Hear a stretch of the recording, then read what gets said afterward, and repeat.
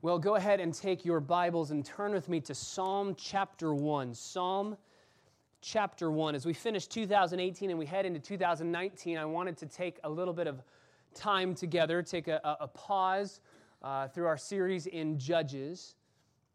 And I wanted to devote our Sunday this morning and our Lord's Day next week to really assessing this last year and moving into the next year and asking God to help us as we enter into 2019. People make resolutions, people make commitments, people make promises, people have desires of all sorts of goals, and all of them have in mind the desire to be happy, the desire to live the next year to its very fullest. And that's what I desire for our church. That's what I desire for each and every one of you, to live life to its fullest, to live life in a way that would be considered blessed. Not in the frivolous hashtag blessed that Twitter would have, but a deep, biblical, abiding blessedness. Truly blessed. How can we live this new year as truly blessed men and women? How can we live this new year assured that we will live life the way that God intended for us to live it? Well, I'm glad you asked the question because the psalmist is going to answer that question in Psalm chapter 1. So let's read it together and ask God's blessing on our time this morning. Psalm chapter 1, a psalm written by either David or Solomon, says this: "How blessed is the man who does not walk in the counsel of the wicked, nor stand in the path of sinners, nor sit in the seat of scoffers, but his delight is in the law of the Lord, and in his law he meditates day and night. He will be like a tree firmly planted by streams of water, which yields its fruit in its season. Its leaf does not wither, and in whatever he does, he prospers. The wicked are not so, but they are like chaff which the wind drives away. Therefore, the wicked will not stand in the judgment, nor sinners in the assembly of the righteous. For the Lord knows the way of the righteous, but the way of the wicked will perish." Would you pray with me? Father, we ask, as we ask every Sunday, that you would be pleased to have your Holy Spirit, our helper, to open our eyes to behold wonderful things from your law. We want to delight in your law the way that this man delights in your law. We want to be blessed. We want to prosper the way biblically prospering is defined. And we want to glorify you and magnify your name. But we need your help. We're asking things that are too grand for us to be able to accomplish, so we need your help. And we rely on the promises in your word, that as your word is opened, it will not return back to you void. It will not go forth in a meaningless, empty way. It will accomplish exactly what you have intended for it to accomplish. So may your word go forth with power this morning, accomplishing the purposes for which you have it to accomplish. And may your Holy Spirit grant us understanding, opening our eyes to behold the wonders found in these verses. We pray in the name of Jesus Christ, our Savior. Amen. Psalm chapter 1. Why is Psalm 1 Psalm 1? Why is it the very first psalm at the outset of the book of Psalms? It's the quintessential psalm. It's poetry, it's instruction in wisdom. It cuts through all of the issues of life and makes everything very black and white. It's wicked or righteous. That's all there is. There's no middle, there's no gray, there's no fuzzy. But it does it so poetically, so beautifully. It's proverbial in a sense because it's wise instruction, but it's poetic because it's a song. It's like a beautiful song with lyrics that have wisdom so inherent inside of them, but you can hear them in a beautiful way because the Psalms, after all, are songs. We need to remember that the Psalms are songs because I think too often we go to the Psalms and we just look for instruction, and instruct us they will, but they're also songs, they're poetry, they're meant to be expressive. And so if we only see the Psalms as instructive, I think we're missing some of what the Psalms have to offer. Expression, beautiful expression, lament in many Psalms, jubilation in others. These Psalms are meant to instruct our hearts and give us greater affections and expressions that are true to what the Word of God says. They're meant to teach, they're meant to give instruction, they're meant to give expression. And Psalm 1 does that amazingly. It sets the tone for the entire book of Psalms. That's why it's at the front end of the book of Psalms. Spurgeon himself said that Psalm 1 was the text from which the rest of the Psalms is merely a sermon. It's the text that the rest of the Psalms seek to explain. Thomas Watson said it may well be called a Christian's guide, Psalm 1, for it discovers the quicksand where the wicked sink down to perdition and the firm ground on which the saints tread to glory. It clearly lays out for us two paths in this life, righteousness or wickedness. Only two kinds of people, characterized by two ways of life and characterized by ultimately two eternal destinies in the end. We ask questions from this text. What is the characteristic of a righteous man? What is the characteristic of a wicked man? What is the eternal destiny of each? And which am I? Who am I in this text? But I want to start in verse 1 by asking the question that I believe the psalmist wants us to ask. He said, there's a man and he is a blessed man, and I think the psalmist wants us to say, how can we be like that blessed man? But first we have to ask, why is being blessed such a good thing? My Bible says in verse 1, how blessed? Literally in the Hebrew, it's blessed is the man blessed. It's two words, blessed in a plural, the blessednesses. This word asher in Hebrew, in the plural here, the blessednesses, it's eshrei, and one commentator on this word eshrei says, the sages reserve the exclamation eshrei for people who experience life as the Creator intended for it to be experienced. To live as a blessed individual is to live life the way God meant for life to be lived. It's to do life the way God wants it to be done. It's to be truly happy. Another translation could be, how happy is the man? Oh, the happiness is of this man. Truly happy, truly contented, not because of a six-figure salary, not because of a clean bill of health. Those things are not bad. They're just not foundational to true and lasting happiness. This psalm describes a happiness that runs so deep that when you get the phone call and the doctor says to you, there is something on this scan and we need to bring you in because we need to start prepping you for surgery, you can still be happy. When you lose everything, you can still have joy. You can still have satisfaction when your boss says that the company is going under and hands you a pink slip and says, this is it, we're done, I'm sorry, you need to leave. You can still be satisfied.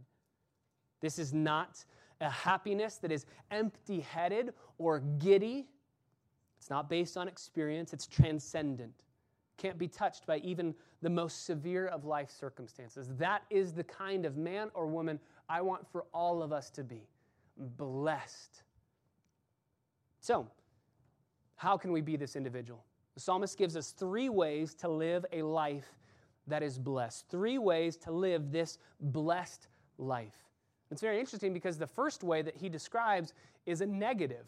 Don't do this, instead do this. I would think if I were to ask, okay, how can I live life in the way that it's supposed to be lived? You'd give me 3 things of what to do, and this man starts off with, the psalmist starts off with, the Word of God starts off with, if you want to live a blessed life, this is what you do not do.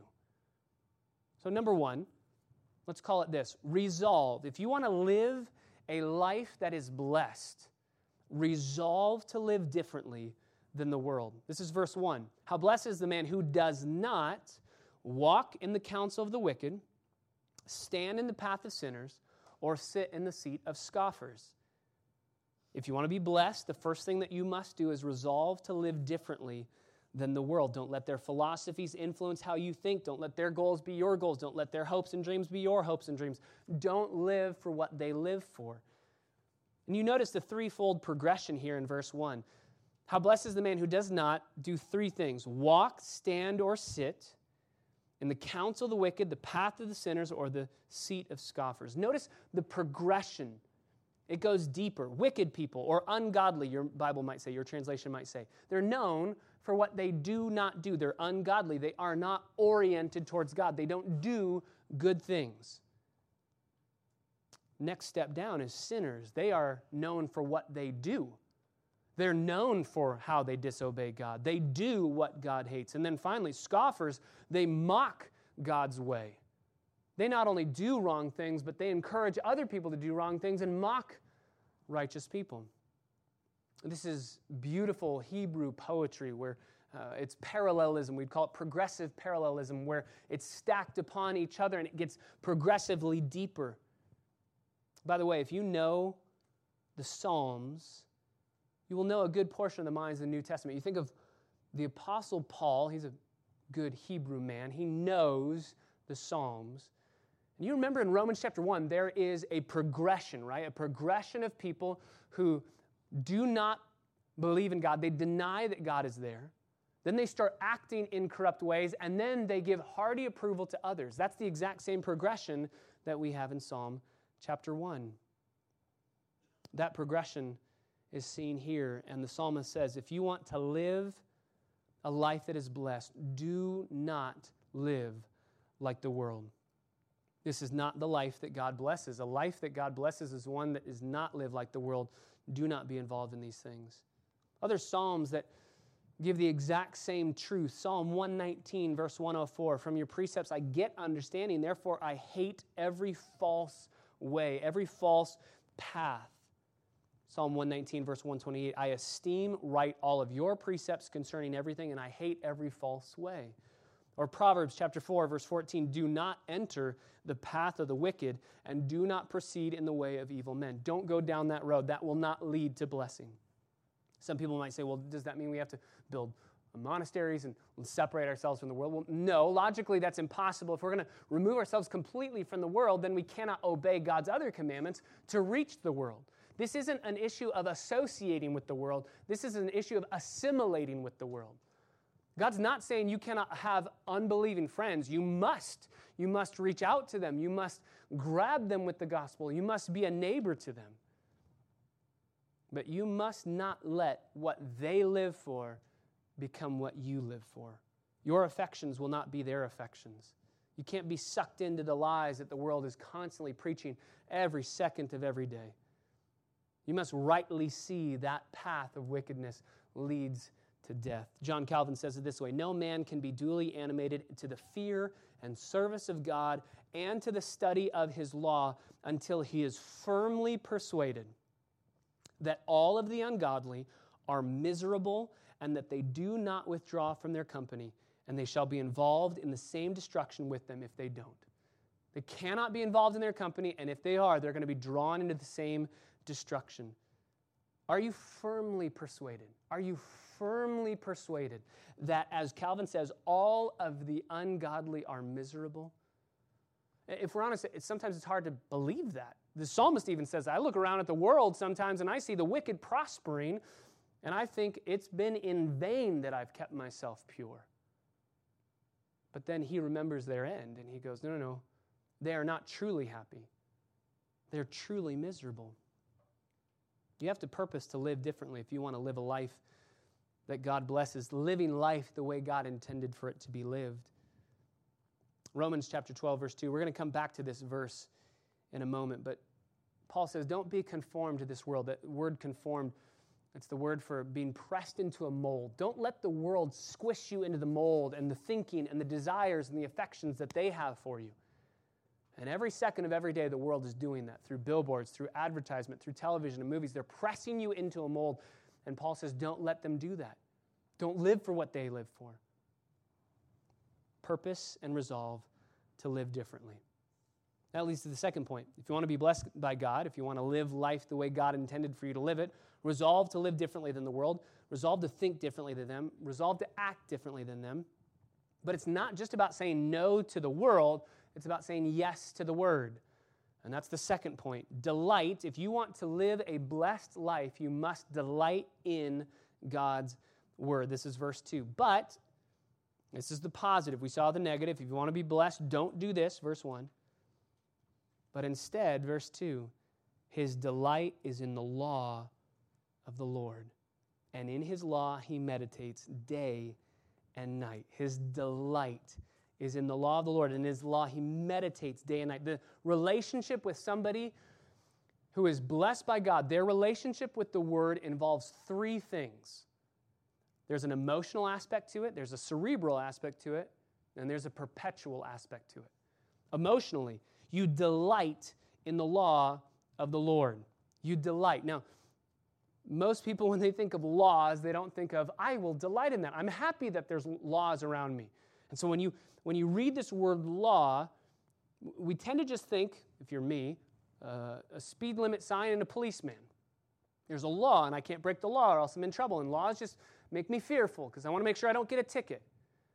Now, I can't take away from the do's and don'ts in the Bible. The Bible is filled with do's and don'ts. But that word law, maybe I can help your understanding of why we can delight in laws by understanding that word. That word law, you know the word. In Hebrew, it's Torah. That's the noun, a law. The verb form of that word Torah most often in the Bible is translated as directs or guides. So a law in the noun, put it into a verb and it's directing or guiding. That changes my perspective of it because it's not just there to tell you what to do and what not to do. A law is there to help guide and direct you to live life the way it's intended to be lived. When I was in high school, I played baseball. I was trying to pursue baseball as my career. And many of you know the name Frank Pastore. He passed away in a motorcycle accident, but he was on radio, KKLA for a while. He was my pitching coach for a while, and he used to play with the Cincinnati Reds, great pitcher, believer, loved Jesus, is with Jesus now, and we'll see him again one day. He was my pitching coach. My parents, bless their sweet souls, paid a lot of money for me to go to this man and pretty much for an hour be told everything I was doing wrong. That was the life of every week, going to my pitching coach, pay money, please tell me how awful I am. That's what it was. And I gladly did it. My parents never once had to tell me, Patrick, it's time to go. Are you ready? I had my cleats, I had my glove, I had the ball, I had everything. I was so excited to go to the pitching coach and pay money for him just to tell me, you're awful. Everything you're doing is wrong, and we need to start all over again. Why? We do that. We would pay money. We pay money to tutors, people to help us fix what's not right in what we're doing so that we can enjoy doing things the right way. Again, there are laws in the Bible. I cannot take away from the do's and don'ts. There's a lot in there, and we need to abide by those. But if you can understand why they're there, they're not just there to slap your hand when you're doing something wrong. They're there to guide you in righteousness. They're there to guide you in blessing. And this man in Psalm 1 knows if I follow those laws, I'm directed into happiness. If I follow those laws, I'm directed into peace and satisfaction. Just think about, if this is David writing this psalm, if this is Solomon, just think about how they must have looked around at the neighboring countries. They are kings, and they're looking around at these neighboring countries, and they're thinking, they don't have a clue how to run the country. They don't have a clue how to obey their God. Just think about 1 Kings chapter 18. Remember Elijah, the prophets of Baal? How did the prophets of Baal call upon their God? They're dancing. Is that going to work? They pray. Is that going to work? We don't know what our God wants. Let's start cutting ourselves. Is that going to work? We have no idea what he demands of us, what pleases him. That's why the psalmist delights in the law of the Lord, because he knows exactly what God wants. God is not a mystery in this way to him. He knows this is what pleases God, and this is what will give me lasting happiness. Do you delight in the law of the Lord? Do you delight? Do you genuinely love? Do you genuinely delight? How can you tell? How can you tell if you delight in food? You can tell if you eat it. If you enjoy eating it, if you talk about it with other people, if you bring them over to eat the meal that you've prepared. It's not hard to tell what we delight in. What do you spend your time doing? What do you spend your money on? What do you talk to your friends about? Do you delight in the law of the Lord? Is God's word your food, your craving? Or do you delight in other things? We talked about this morning in Sunday school.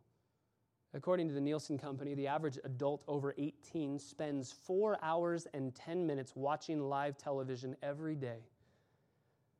They spend 36 minutes watching a pre-recorded show on a DVR. They spend 1 hour and 46 minutes listening to music, 2 hours and 22 minutes using apps on their phone, 47 minutes using a tablet, and if you add up other categories like video games, surfing the web, things like that, you come to a total of 11 hours and 6 minutes interacting with some form of media a day. That's almost 12 hours every day interacting with some form of media. Now, I know that many of us interact with media for good, to get us into the Word of God or to hear the Word of God.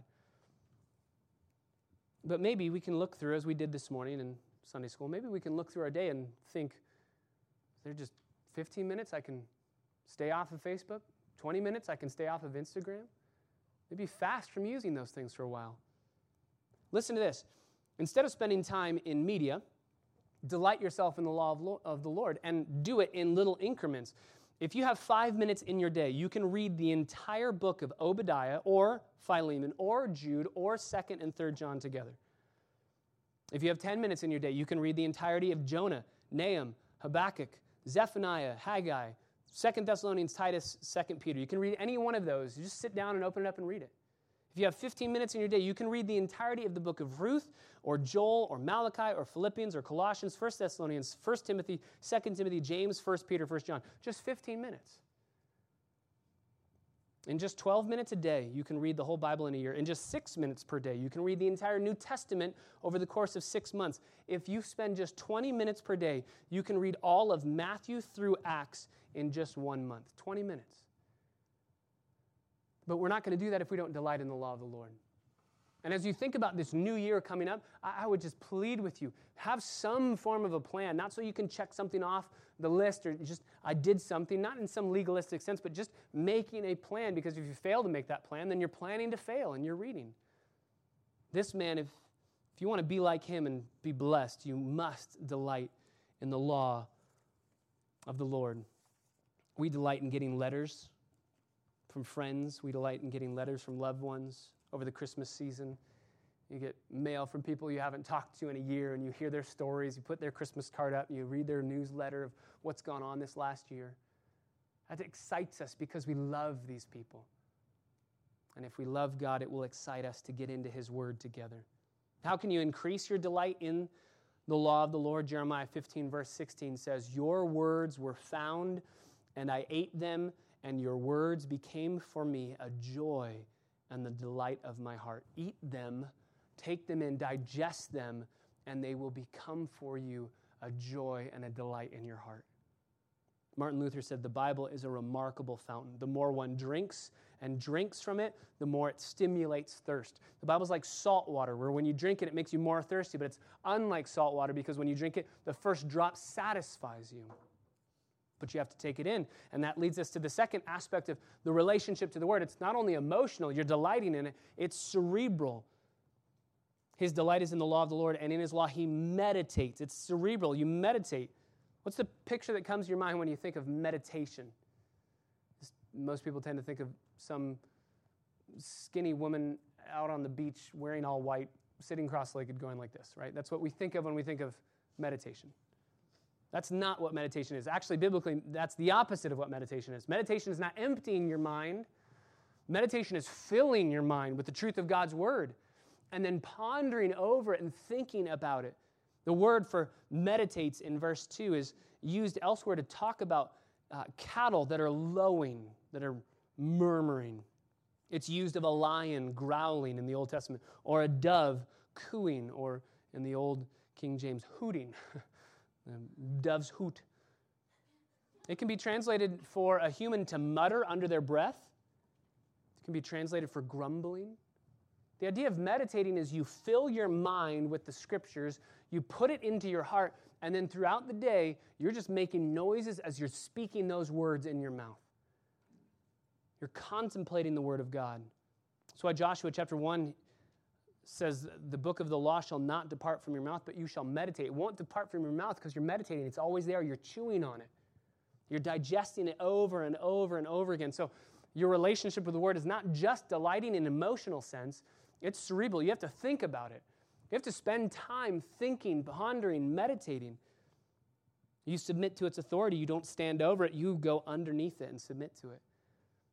And finally, not only emotionally, cerebrally, but thirdly, perpetually. This is happening all the time. He meditates in the law day and night.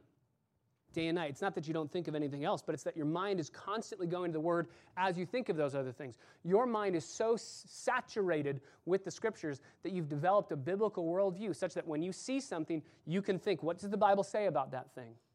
This is what we talked about this morning in Sunday school with Colossians chapter 3, that we let the Word of Christ richly dwell within us so that we're speaking to one another in psalms, hymns, and spiritual songs with thanksgiving. We're teaching and we're admonishing because we have the Word of God. We hear what somebody's saying, and we can say, what does the Word of God say about that? And we can encourage them in the truth. So we ponder it, we meditate, but we do it perpetually. You're seeing everything in light of the grid of Scripture. And for those of you who do this, and then you share the gospel with somebody who's a non-believer. My wife and I have had this experience recently many times where you listen to their worldview on display. And I don't want to minimize anybody's worldview, but there is one worldview that ultimately makes sense of everything. And there's no question marks in the worldview. And that's a biblical worldview. There are worldviews out there that when you ask questions of people as you're sharing the gospel and you genuinely want to know where they're coming from, you ask questions and you realize that they don't really have a worldview. Their worldview is not coherent. It doesn't fit. It becomes hypocritical. That's why as you dive into the Bible and the Bible becomes your grid and you see the entirety of the world through that, you will see, oh, this makes sense. And as you see it making sense, it's going to drive you with love and delight to go back and back so that it makes more sense, so that the world just, instead of being this black and white screen, it becomes three-dimensional color. You see everything and it all makes sense because it's all through the lens of Scripture. That cycle of seeing the world through the Scriptures, making sense through the Bible, going back to the Bible, finding out what the Word says about the world, that cycle produces an endless delight. That's why I love going to this book. That delight is seen, I think, one of the most pivotal scenes. It's probably one of the most memorable scenes in The Fiddler on the Roof when Tevye is singing, If I Were a Rich Man. The best verse in that whole song is when he stops dancing. Not that the dancing's bad, but he stops dancing and he almost starts to cry. And he says this, if I were rich, I'd have the time that I lack to sit in the synagogue and pray, and maybe have a seat by the eastern wall, and I'd discuss the learned books with the holy men 7 hours every day, and that would be the sweetest thing of all. That's what I want. I want to just sit and pore over the Word. So, if you resolve to live differently than the world, and you delight yourself in God's Word, in an emotional sense, cerebral sense, and perpetual sense, you're going to live a life of blessing, a life that is lived the way that God wants and intended for life to be lived. That brings us to the third and final aspect. If we're going to ask, how are we supposed to live life the way God intended for us to live it? Number one, you can't live like the world. Resolve to live differently. Number two, delight yourself in the Word of God. And number three, enjoy blessing from God and satisfaction in God. Enjoy blessing from Him and find your satisfaction in Him. This is verse 3. This man who is blessed will be like a tree firmly planted by streams of water, which yields its fruit in its season. Its leaf does not wither, and in whatever he does, he prospers. He prospers. The Bible speaks of prospering. It's not prosperity gospel, and I think you can see that in verse 3. There's differences in verse 3 from the prosperity gospel. First, you're not planted in some beautiful place. The word for planted, firmly planted in verse 3, is actually transplanted. And streams of water is an irrigation canal in a grid format to fill this tree's roots with water because it's in an arid and dry location. This isn't prosperity gospel saying that everything's going to go well for you.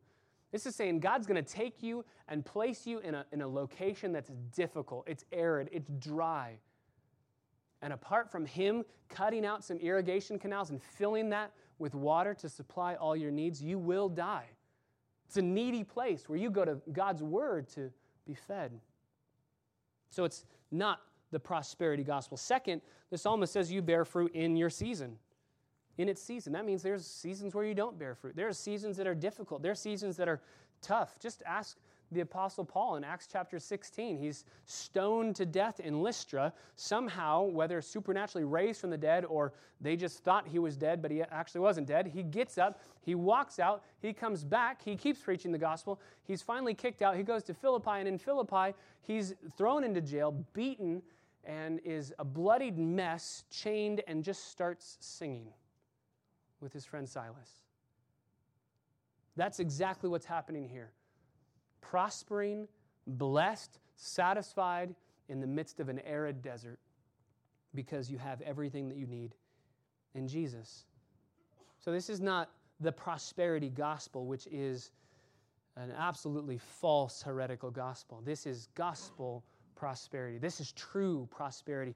And I think that last word, prospers, in verse 3, if you understand what that word means, I think this prosperity makes sense. Prosper, if I can give you a definition for this word prospers, the definition would be fulfilling the purpose for which it was made. To prosper in the Bible is to fulfill the purpose for which it was made. For instance, the Bible speaks of weapons prospering. Weapons are made, and the weapons prosper on the battlefield. That means they did their job. They did what they intended to do. They were made for a purpose, and they fulfilled that purpose. Ezekiel chapter 17, there's a tree that prospers. You plant the tree, and it starts to grow and yield fruit. Then it did what it was supposed to do.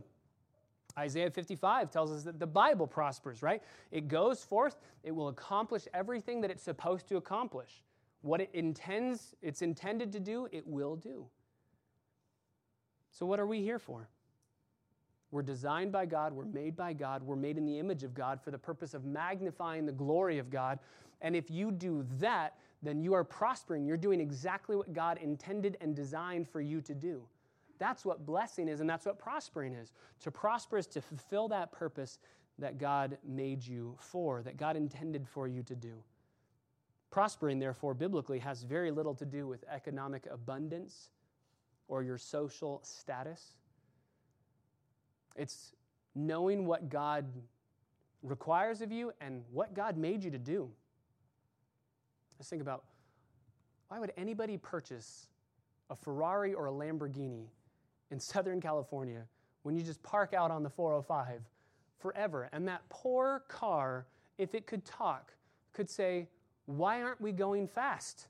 Why are we constantly going slow and stopping, slow and stopping, slow and stopping? That's what other cars are designed for. That's what little cars are designed for. That's what cars with not a V20,000 is designed to do. Little cars are meant for that purpose.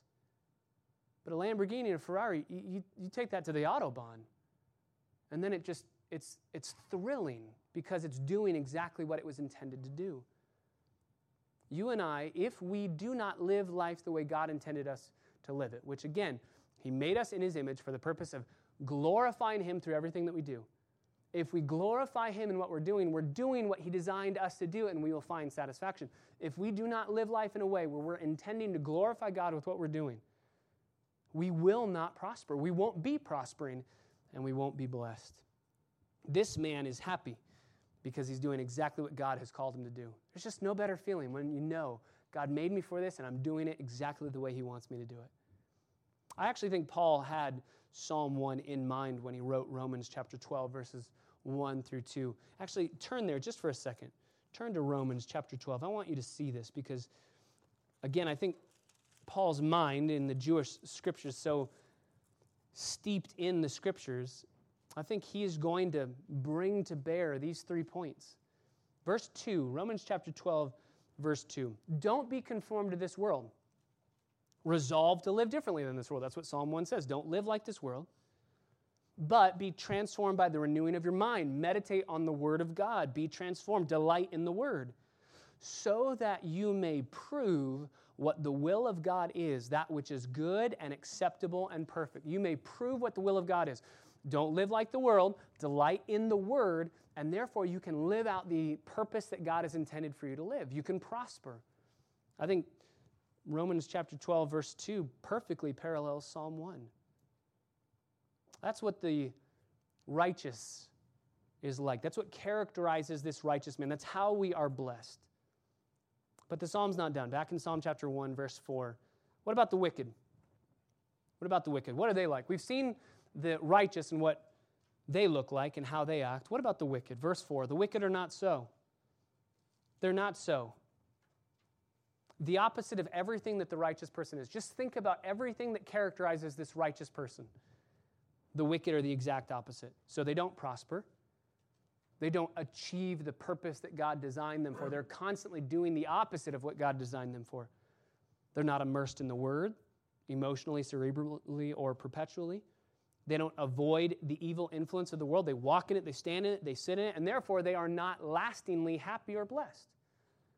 The wicked are not so. They're the exact opposite. Instead of being firmly planted by streams of water, they're like chaff, which the wind drives away. That doesn't really mean much to us, because we're not typically threshing wheat.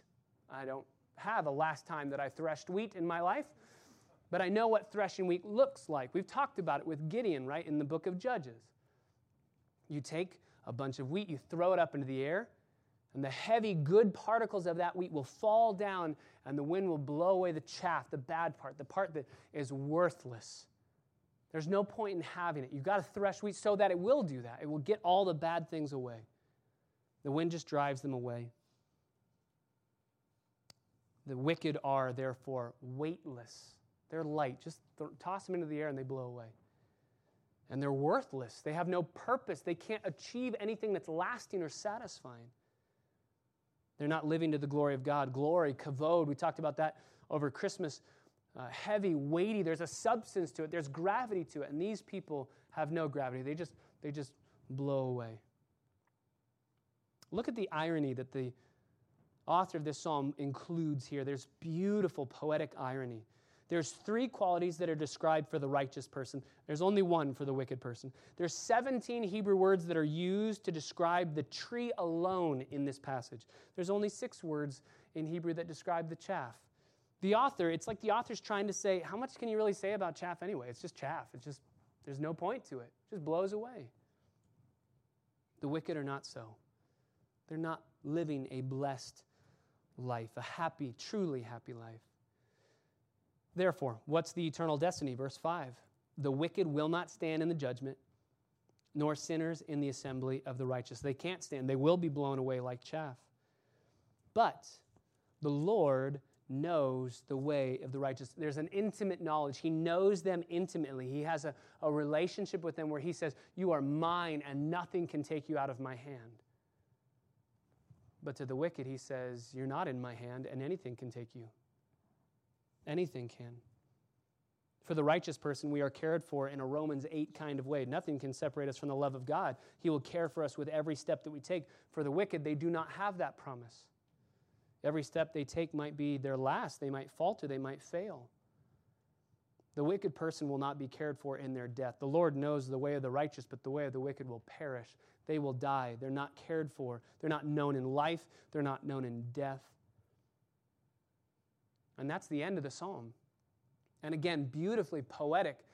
It starts with Asher, which is A in the Hebrew alphabet, and it ends with the word that starts with T, Tav, which is the last Hebrew letter in the Hebrew alphabet. So it's basically A to Z. This encompasses all of life. This psalm encompasses everything. We asked at the beginning of our time together, why is Psalm 1 Psalm 1? Why is it at the beginning? Because Psalm 1 forces you to make a choice. Who are you? Are you righteous? Are you wicked? For those of you who love Jesus and delight in his word, maybe there's something that you have to abandon this morning. Maybe there's something in the way that you've thought in a worldly sense that today is the day to ask God to help you, to grant repentance, to turn from worldly influence, worldly thinking, and turn to righteousness. Maybe there's some aspect of your life that you need to throw away and put on delighting in the word of God more and more and more. What do you have to embrace as a righteous person? Living in prosperity, living for that which God intended you to live. Knowing your purpose in life according to the Word of God and doing exactly what God wants you to do. That's how you will have joy and blessing. The righteous, those who are enviable because of their blessedness, they love the law of God. They delight in it and meditate in it. Spurgeon says, walk with God and you cannot mistake the road. You have infallible wisdom to direct you, permanent love to comfort you, and eternal power to defend you. And if you resolve to live differently than the world, if you pursue what God has intended for you to do, if you delight in His Word above anything else in this world, I promise you, you will never regret that, ever. You will never regret doing that. But maybe you look at Psalm 1 and you say, I've failed. Time and time again, I am not righteous, I am wicked, I don't do these things, I'm struggling with that. And that's why Psalm 1 ultimately pictures the perfectly righteous man. Remember, Jesus said when He was on the earth, my food is to do the will of my Father. I do everything that He tells me to do perfectly. I'm never influenced by the world to sin. I'm tempted, but I always say no to that, and we'll talk about that next Sunday in Hebrews chapter 4, our great high priest that we can always go to. But if you are here this morning and you look at this passage, you look at this psalm, and you think, where is my eternal destiny? And you try to look inward to see, am I a good person? Am I doing things that are considered righteous? Can I just plead with you?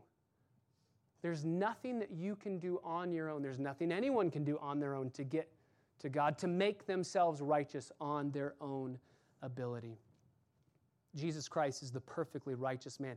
That's why we celebrate Christmas. He came to be born as a human, to live our lives for us, to win for us a perfect record of righteousness, so that though we are sinful people to the core, God the Father can see us as if we had lived Jesus' perfection, because Jesus was treated on the cross as if He had sinned my sinful life. He was penalized on the cross in my place. He died in my place. He bore the penalty for sin, and then He rose from the dead, conquering sin, conquering death, and offering forgiveness for all who would believe.